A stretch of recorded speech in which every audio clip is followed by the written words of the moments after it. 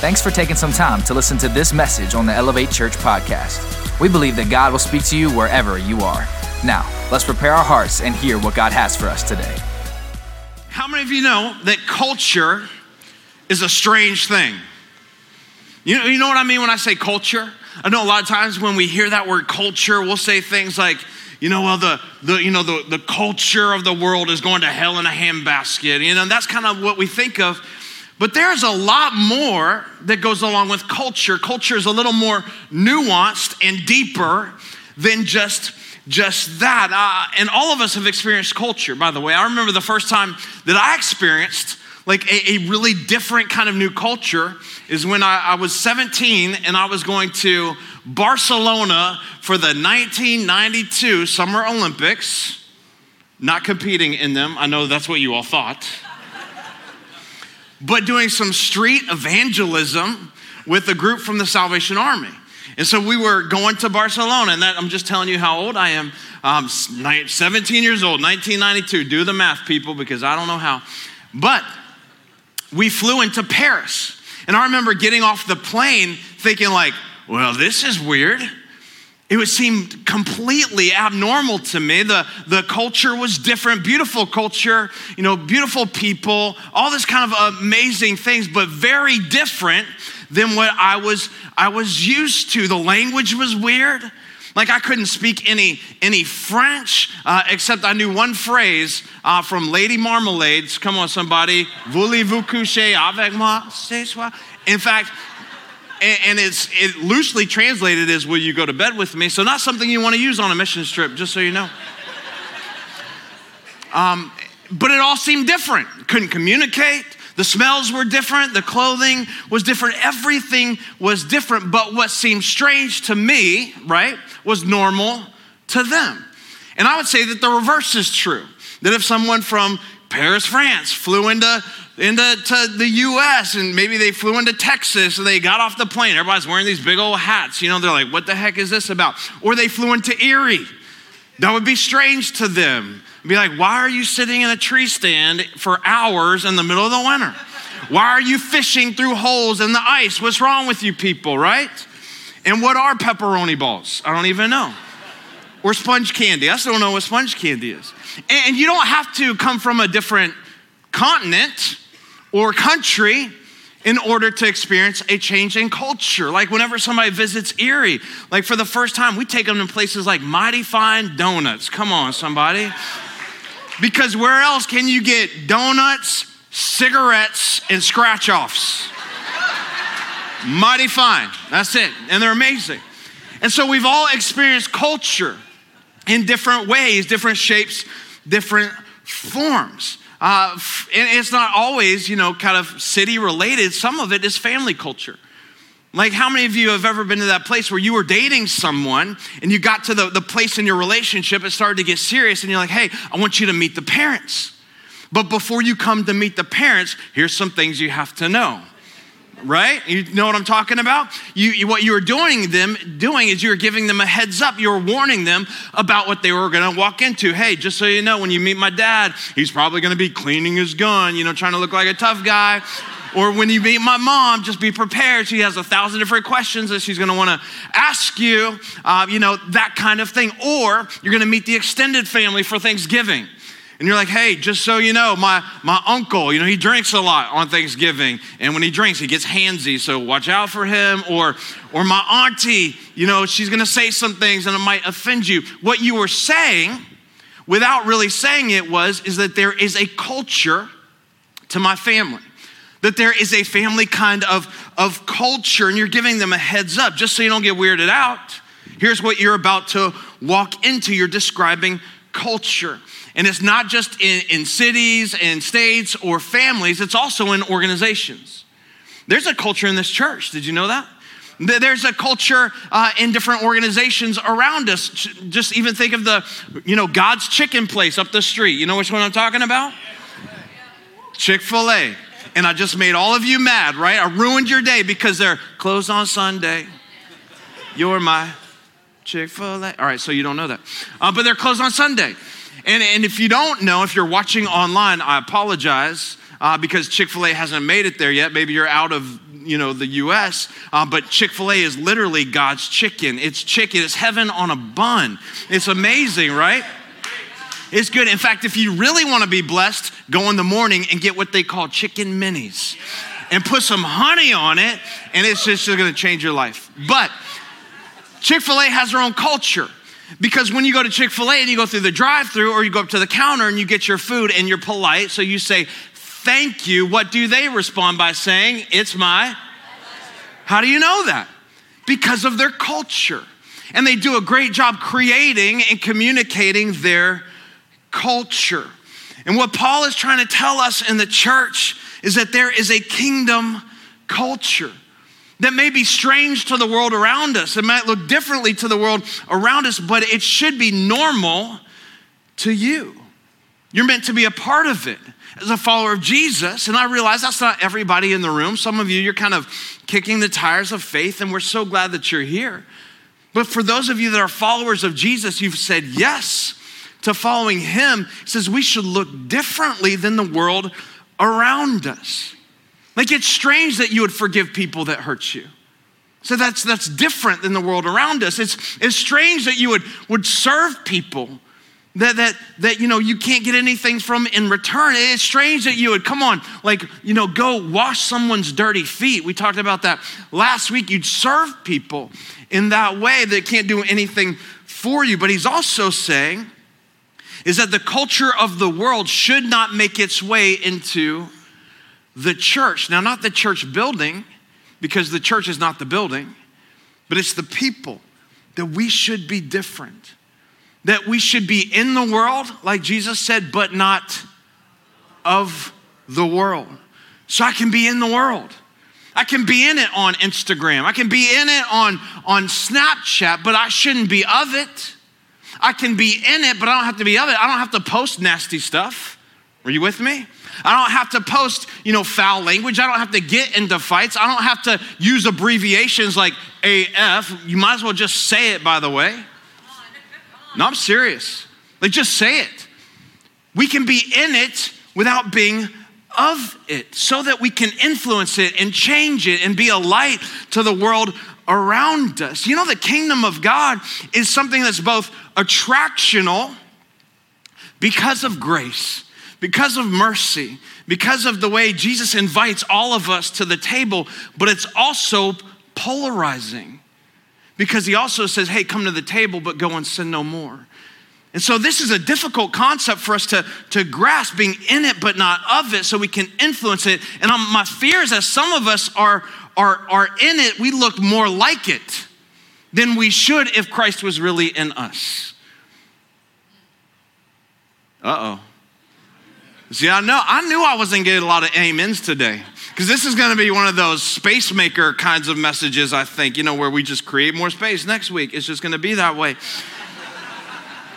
But my concern is that I've seen too much in this season of the pandemic and fear and unknown and everything happening around us, that a lot of us look more like the kingdom of the world in our responses than we do the kingdom of heaven. Are you with me? And we are becoming too American and not enough Christian. Come on, too American. Too sold out to the culture of this world, not enough sold out to the culture of the kingdom. And so I want to talk about kingdom culture. And kingdom culture is created by behavior. All culture, by the way, is created by the behavior of the majority of the people. If this is how we act, this is what we do, this is what my family does, this is what you need to be aware of. It's created by the behavior of people, and behavior is determined by values. So if we say, right, we value loving people, then our behavior should reflect that we love people. If we say that, all people are important to God, which they are, that God for so loved the world that he gave his one and only son, right? Because he loves people, then our behavior should reflect that, no matter your color, your background, your status, your current behavior. What you did last night, what you're gonna do tonight, it doesn't really matter. People get so concerned. The world is concerned about behavior, but we as kingdom people are concerned about your backstory. What's happened in your life to get you to that place? Like, no matter that, we love people, period. Because loving people is a value of kingdom culture. And so I'm not trying to live for this culture of this world. I'm trying to live for a culture that's going to last forever, a kingdom culture. And a kingdom culture, by the way, is a difficult concept for us to grasp, especially here in the U.S., because we've grown up in a democracy. And in a democracy, your vote matters, does it not? Like, you have a vote, and it should, and you should vote, by the way. You need to exercise the right that we have in a free nation to vote. And we have another chance in a few weeks during some, elections in November to vote again, to exercise the privilege that we have. Meaning that, every, 4 years, 2 years, or 6 years, depending on the position, that we have the opportunity, if you don't like who's in leadership, to vote, to maybe get that person out, to have a change of leadership, because this is a democracy. But that is not the metaphor that God uses. The metaphor that God uses is a kingdom. And you know what a kingdom has? A king. And kings don't get voted into office. Kings don't get, voted in. They are appointed into office, or they take the office by force. And in a kingdom, guess what? Your voice really doesn't matter. What matters in a kingdom, the whole purpose of your life is to serve the purposes of the king. Are you with me? And can I tell you something? When you said yes to Jesus, you didn't enter into a democracy, you entered into a kingdom. You surrendered and submitted your life to follow the King, King Jesus. And it doesn't matter if you like his policies or not. It doesn't matter if you agree with his word all the time or not. It doesn't matter if you like his authority or his rule or his throne or not. He is king all by himself. He's king. That's it. And we're a part of his kingdom. And guess what he says we should be about, that we should pray, that we should promote is God, your kingdom come. Your will be done on earth as it is in heaven. So you know what that means for us, Elevate Church? Our goal is not to hope that our party's kingdom comes to the earth. Our goal is not for us to hope that the Democrat kingdom comes to the earth. Our goal is not to hope that the Republican kingdom or the independent kingdom comes to the earth. Our job is to say, God, your kingdom come. That's it. It's the only one that matters. Your will be done through my life on earth as it is in heaven. Again, Jesus never once invited us to be Christians. He invited us to be part of his kingdom and bringing his kingdom to earth. So how I live in the earth as a citizen of heaven is not informed by what the earth wants. How I live in the earth as a citizen of heaven is 100% informed by what God wants for my life, which means my behaviors have to reflect the kingdom of God. So how do I do that? I want to give you 4 values today. 4 values found in Philippians chapter 1 that I believe reflect the kingdom of God. 4 values that are values of kingdom culture. And I think you ought to write these down. If you're a note taker, write these down. If you're not a note taker, write these down. All right, start today. Because values really form our behavior. And behavior ultimately sets the kingdom of the environment around us, sets the culture of the environment around us. And just a side note, by the way, if you don't like the culture that's in your home, maybe you should go back and check the values that are in your home. If you don't like the culture you've created in your circle of friends and what you're doing and how you're spending your time together, maybe you need to go check the values and the behaviors in that circle of friends, all right? Here's the first one, selfless. Selflessness is a value of the kingdom, not selfish. We see enough of that going around, but selfless. Kingdom people are selfless people. And we see that right here from the start in chapter 1 of Philippians. Paul is greeting everybody, sending his best to this church that he helped us start in Philippi, which, by the way, real quick time out, we did a series a while back called Joy Jitsu, where we looked at the entire book of Philippians. And so if you weren't a part of that, I'll quick go book nerd on you. But the book of Philippians is a letter. It's called a prison epistle, meaning that Paul wrote this while he was in jail. Why was he in jail? Well, he's in jail for preaching the gospel, for preaching the good news, and people didn't want him doing that. In fact, they wanted to kill him, but Paul appealed to his status as a Roman citizen, and so they had to transport him back to Rome so he could be put on trial there, and hopefully, the people that wanted to kill him, they'd agree to still do that in Rome. So this is written in about 62 AD or so, and so Paul is locked up as he's writing this letter. He's in prison, and he's writing back to these churches that he's encouraging them. Sometimes he's correcting them. Like Philippians is one of the least drama letters in the Bible. One of the least, drama letters that Paul writes. How many of you know there was even, drama back in the church way back then? I mean, they always had drama. And so other letters, like to the Corinthians, he had to write twice. He's like, yuns need to get some stuff right. Yuns need to get your acts together. He had a little bit of a Pittsburgh kind of vibe to him. And so he's like, yuns got to do this. And so he had to write those guys twice. Thessalonians, he wrote a couple different times. But in Philippians, is one of the least drama letters. And I love how one theologian puts it. He says Philippians is like theology with street clothes on, which is like so true. He's so conversational. He's so relevant and real in this letter. Yet at the same time, he weaves all this theology in and through the narrative of this book. Super fascinating. So I encourage you to read the whole thing. But kingdom value number one is selfless. In fact, if you just want to write right next to that, you can write this down. It's not about me. Turn to your neighbor right now and tell them that. It's not about you. You've been wanting to say that all weekend long. Philippians 1, starting in verse 12, says this. Now I want you to know, brothers, what has happened to me. What has happened to Paul besides the obvious imprisonment?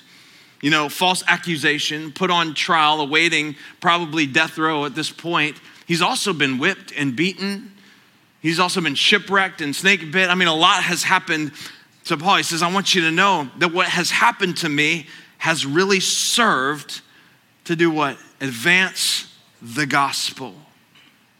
He's like, this is the only thing that matters. And as a result, it has become clear throughout the whole palace guard and to everyone else that I am in chains for Christ.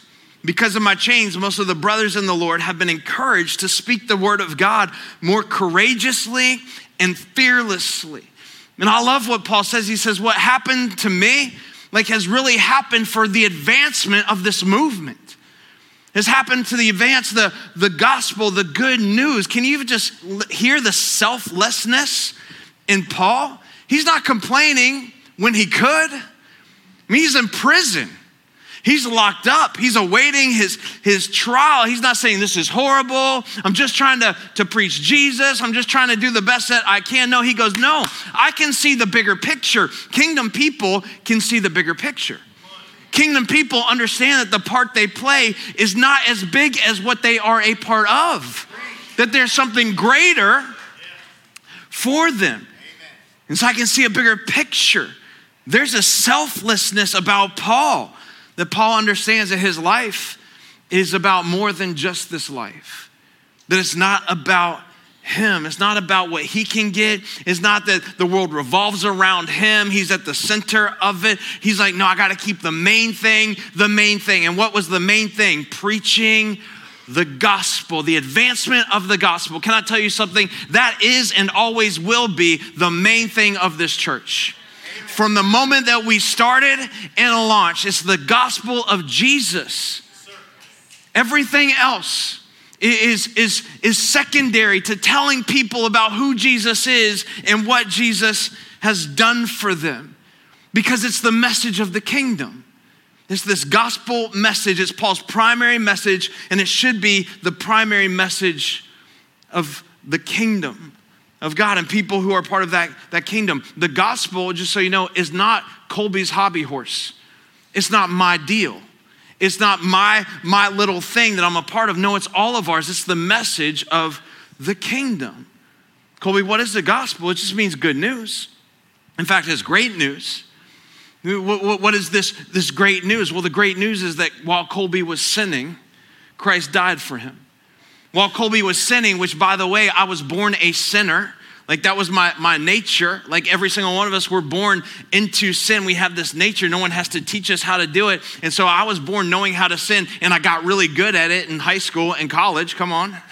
Anybody else?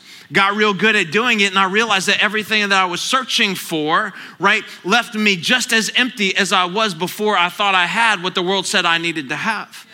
And so I was searching for something, not realizing was what I was searching for was God, and getting to that place where, can I really know God and have a relationship with God, and discovering what I needed was to be rescued. One word, saved, and needed a savior. And that's what Jesus brought, for the sins of the world. He's rescued them, saved them. And so I had this encounter with God to where I just knew God, not in my head, but in my heart, and gave my life to follow what Jesus did for me. Through his death on the cross, he was buried 3 days later, right? This is the gospel. He comes back to life, conquering sin and death once and for all, finally being our one and only sacrifice that we ever need. That's the gospel, and that's what Paul gave his life for.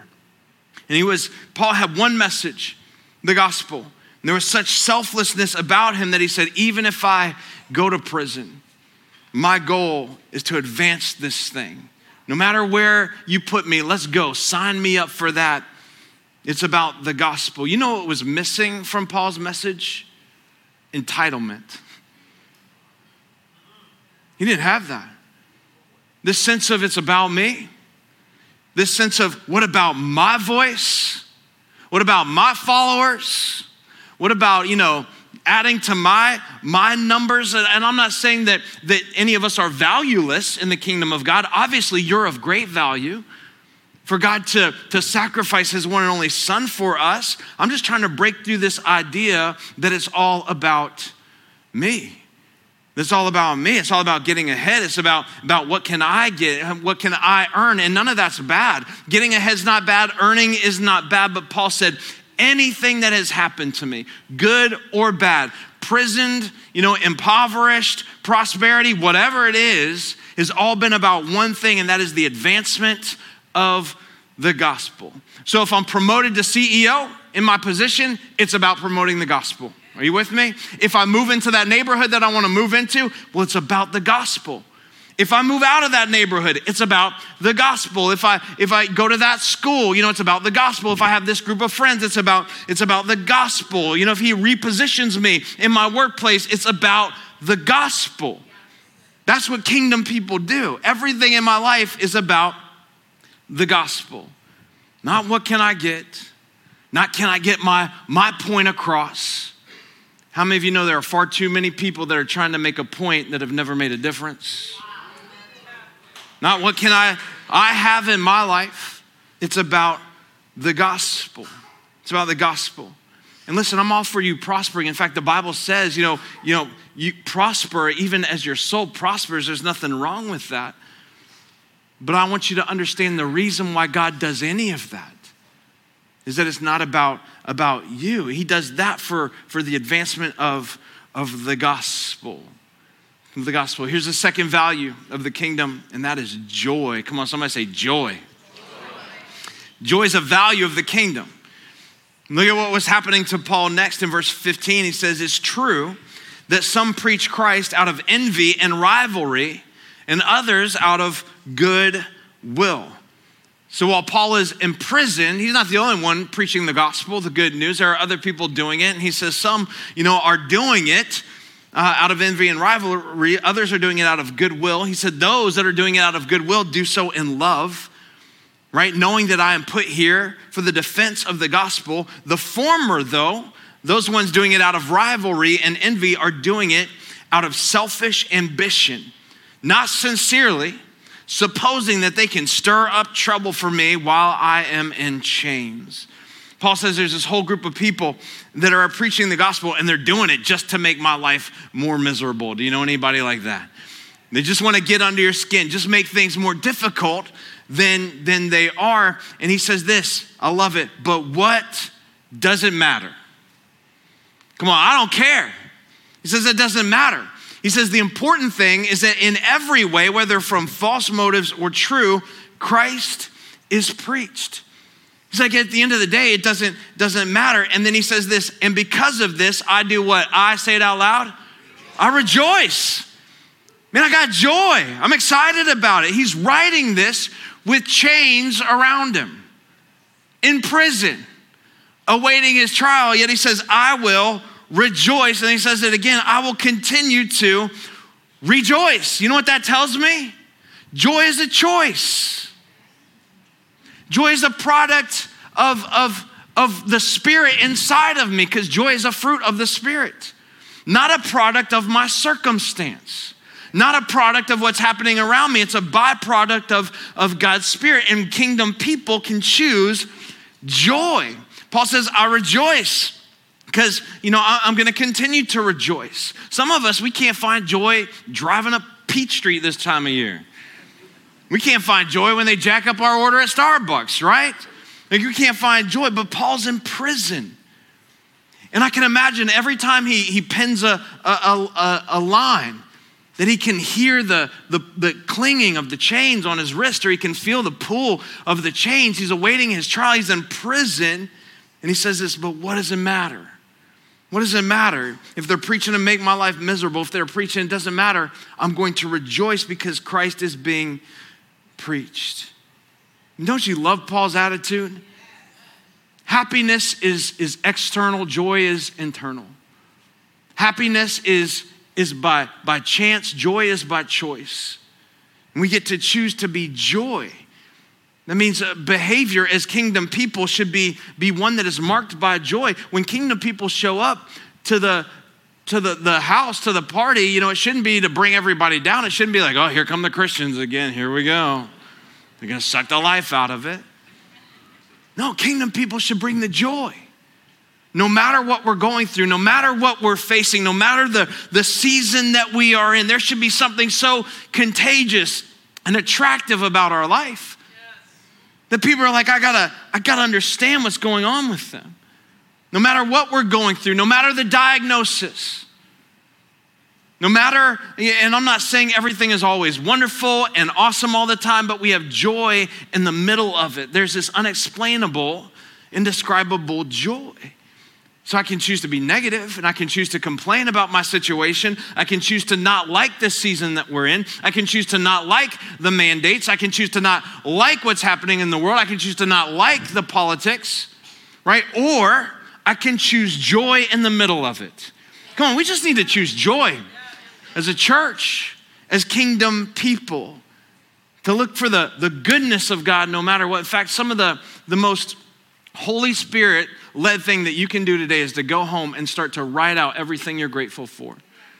Start a gratitude journal every morning. Write it out, because gratitude, right, really helps joy come to the surface in our life. Being grateful for the things that you have in your life.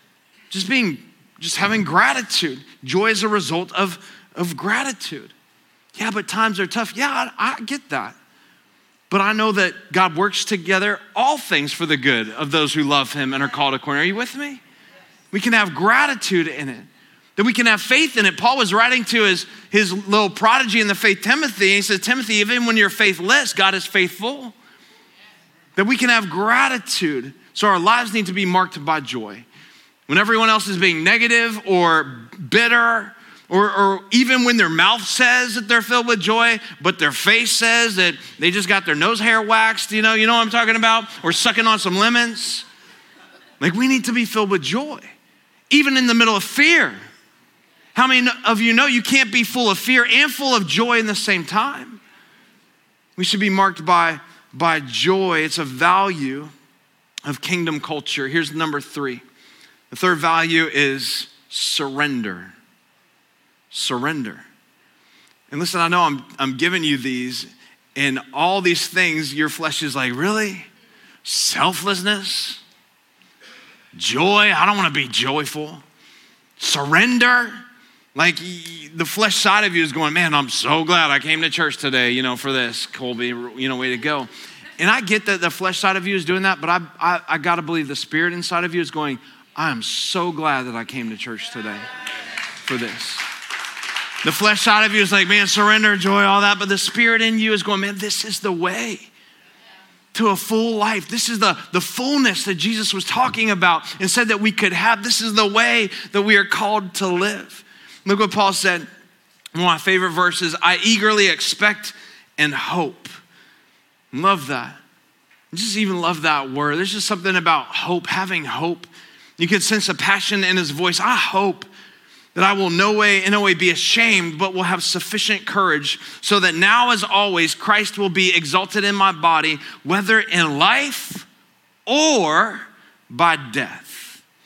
Then listen to this. For me to live is Christ, but to die is what? Is gain. How do you get to that place? For me to live is Christ, but to die is gain. Paul's attitude is so not of this world. His heart is so not tied to the culture of this world. It's so tied to the gospel and so tied to the things of God and to bringing heaven to earth. He says, man, for me to live means I get to keep talking about this stuff. I get to keep pointing people to Jesus and introducing people to Jesus. But even if I die, I'm gaining because I'm immediately transported to being, with my Savior in eternity forever. Paul's like, I don't even know which one I want more. In fact, if you keep reading, we won't do it now, but verse 21, 22, 23, he's like, I'm torn. Like a lot of me wants to stay here and spread the good news, but a lot of me wants to die and be with my Savior in heaven. He says, I'm torn. See, Paul was surrendered completely to Jesus. Jesus wasn't an add-on to his life. Jesus wasn't, the way to a better life for him. Jesus wasn't his lucky rabbit's foot. Jesus wasn't his get out of jail free card. He didn't even know if he was getting out of jail free.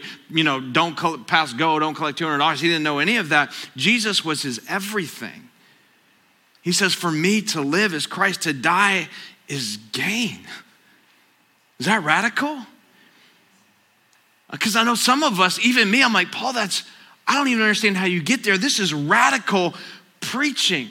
Colby, I don't know if I can do this. I kind of just wanted to come to church today and get 3 steps to a blessing. That's really what I wanted. I'm giving it to you. In fact, I'm going to give you 4. This is how we're blessed. For me to live as Christ. Can I ask you something? Could you say that? For me to live as Christ, but you know what? If I die, that's okay too. Gosh. And I'm not trying to discount grief. I'm not trying to discount pain and losing someone. But can I tell you something? We would live with a lot less fear when you could say, for me to live as Christ, to die. No fear. When you get to that place. There was a missionary named Jim Elliot, one of the guys I learned about a long time ago in school. He and his buddies felt called to reach an unchurched people group called the Aka Indian tribe. Maybe some of you heard of this guy, but this was a while back, and he just had this much like Paul did. I'm just going to go and I'm going to spread the good news, to whoever I can. And so here's a picture of him. And one of his buddies was a bush pilot. And they would fly over this tribe of people, before landing. And they would drop gifts down on them. They'd parachute some presents and show them generosity and kindness. Trying to, just pave the way, smooth things over, for them to kind of engage them with the gospel. And his wife, Elizabeth, writes about this in a book. But they land eventually. And this tribe comes out to meet them on the sands of the shore. And they get out of the plane. And as soon as they get out of the plane, the tribe comes and slaughters every single one of them. Him and 3 other guys. Just kills them there on the spot. And years later, his wife, Elizabeth, returns to that very same tribe. The same people that had killed her husband. she shares the gospel of Jesus with, and she leads the majority of them. Is that not crazy? To find Jesus. I think sometimes we forgot what we're called to do and who we're called to reach, and how nothing matters more than getting the word out about who Jesus is and what Jesus did.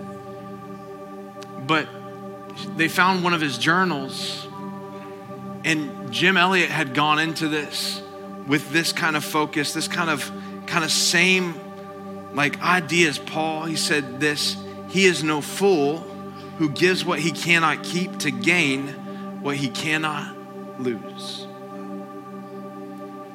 He's no fool who gives what he cannot keep. Can I tell you something? Anything in this world you can't keep anyway. But what you can't lose is eternity. What's going to last forever are our souls. People. Spirit inside is going to last forever. That's going to go on. In fact, this is one of the reasons why we enter into a season like this, where we talk about the culture that we're trying to bring heaven to earth and be a part of all that. Because every year about this time, we do a year-end giving opportunity. In fact, I tell you now, 5 weeks in advance, just so you can prepare your heart and so you can ask God. We will never tell you what you should give as an offering. Never tell you that. But we will always ask you to ask God and say, God, what would you have us do in this season? And what would you have us do to be a part of advancing your kingdom here on this earth? It's called our Kingdom Builders Offering. It's for over and above our tithe. We're going to advance the kingdom in 3 different areas: locally, nationally, and globally.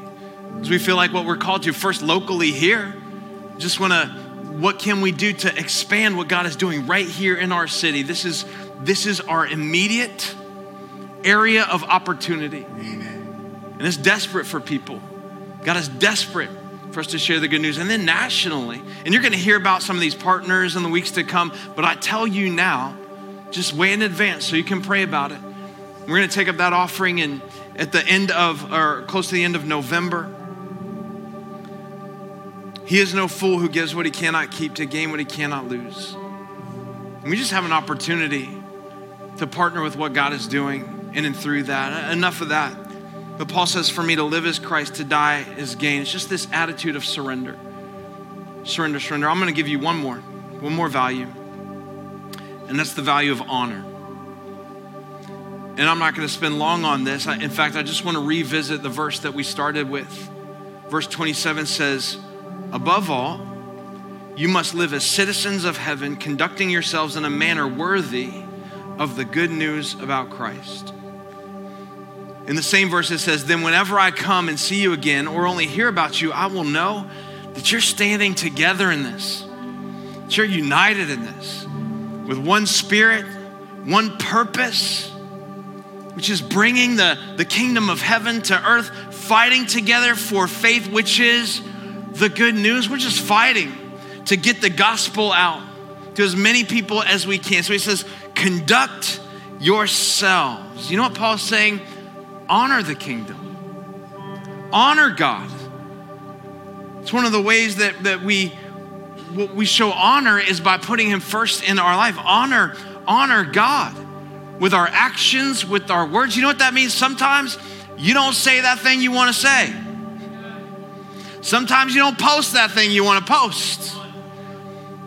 Sometimes you do.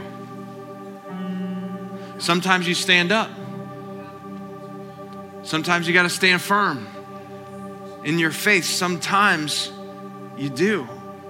You conduct yourselves in a manner worthy of the gospel of Jesus Christ. I was thinking about this, you know, when this is how I was brought up, someone would say, you know, when you take the Lord's name in vain, what that means is you're swearing. You're swearing, you're cursing. You're cursing God, or you're cursing. And that's, anybody else grow up that way? You know, don't take the Lord's name in vain. Don't swear, don't cuss. That's how I grew up. That's not what it means at all. What it means to take the Lord's name in vain is to say that you're living one way, You're taking on the name as follower of Jesus to say that's who you are, but you are living contrary to his character. You're not living the way he's called us to live. So taking the Lord's name in vain is saying that I'm gonna be a follower of Jesus, and I'm gonna give him my life, and I'm gonna surrender, I'm gonna do all these things, but not live that way. And so I get that all of this is hard, to conduct ourselves in a manner worthy of the gospel. Being selfless, that's hard to do. Saying it's not about me, it's hard to do. Having joy all the time, that's difficult to do.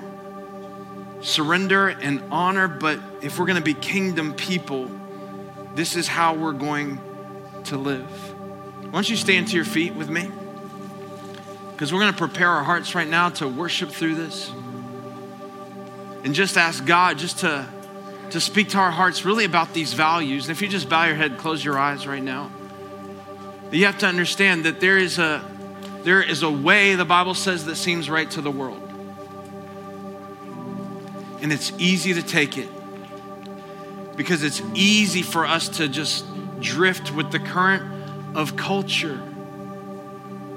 In fact, he says that there is a way that most of the people will find, and they're heading down a path of destruction. He says, but there's another way, few people will find it. And it's a way that leads to life and life eternal, a kingdom culture, bringing heaven to earth. That's what we've been called to do, Elevate. It's to live differently. It's to advance the mission of Jesus. There's a better way. There is a better way. And so God, I pray right now that you would help us as a church understand what it means to bring heaven to earth, to be a part of the culture that you're trying to create, knowing the tension of the world that we're living in. But knowing the most important thing, and let's keep the main thing is the gospel of Jesus, and telling as many people about him as we can. And about what he's done. And the fact that we have a savior, a hope, the anchor for our souls in Christ. And so God, I pray that we would understand how to better be followers of yours and better bring that kingdom to earth. In Jesus' name, amen.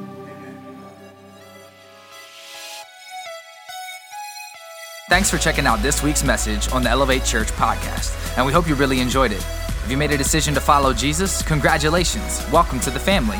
We would love to know about it, so please let us know by going to elevatechurch.com/yes. There will be some practical resources that will help you as you start this journey. If you want to support the mission and vision of Elevate Church to help people far from God reach their full potential in Christ, go to elevatechurch.com/give. We'll see you soon. Have a great week.